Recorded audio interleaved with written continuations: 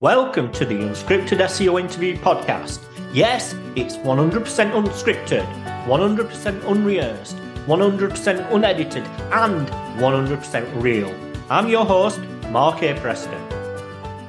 For the people that's contacting you at the moment saying, we've been slapped hard with this update, are you seeing any commonalities between them all? Yeah. So without going into too much detail, it's obviously called the helpful content update, right? Now, there's two parts to this. One is that, again, a lot of the websites that I'm looking at, they are claiming that they're expert financial advisors or expert travelers or whatever else. And you search up their name. So say, for example, if I search up Mark A. Preston, you're probably not an expert traveler. You might be an expert SEO, but you've got no authority in the travel space, or you've not got any authority in the finance industry.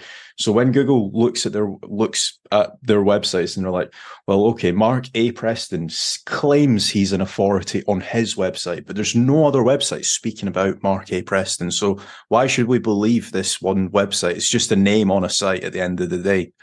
So that's one thing. Again, that just goes back down to basic EEAT.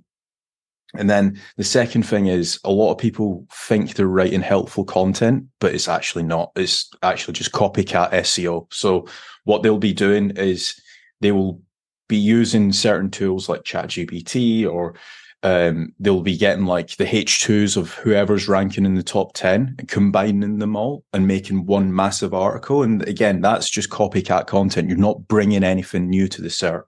One thing that I would like to mention is Marie Hayes done a very good breakdown, and she talks about the content gain, information gain patent.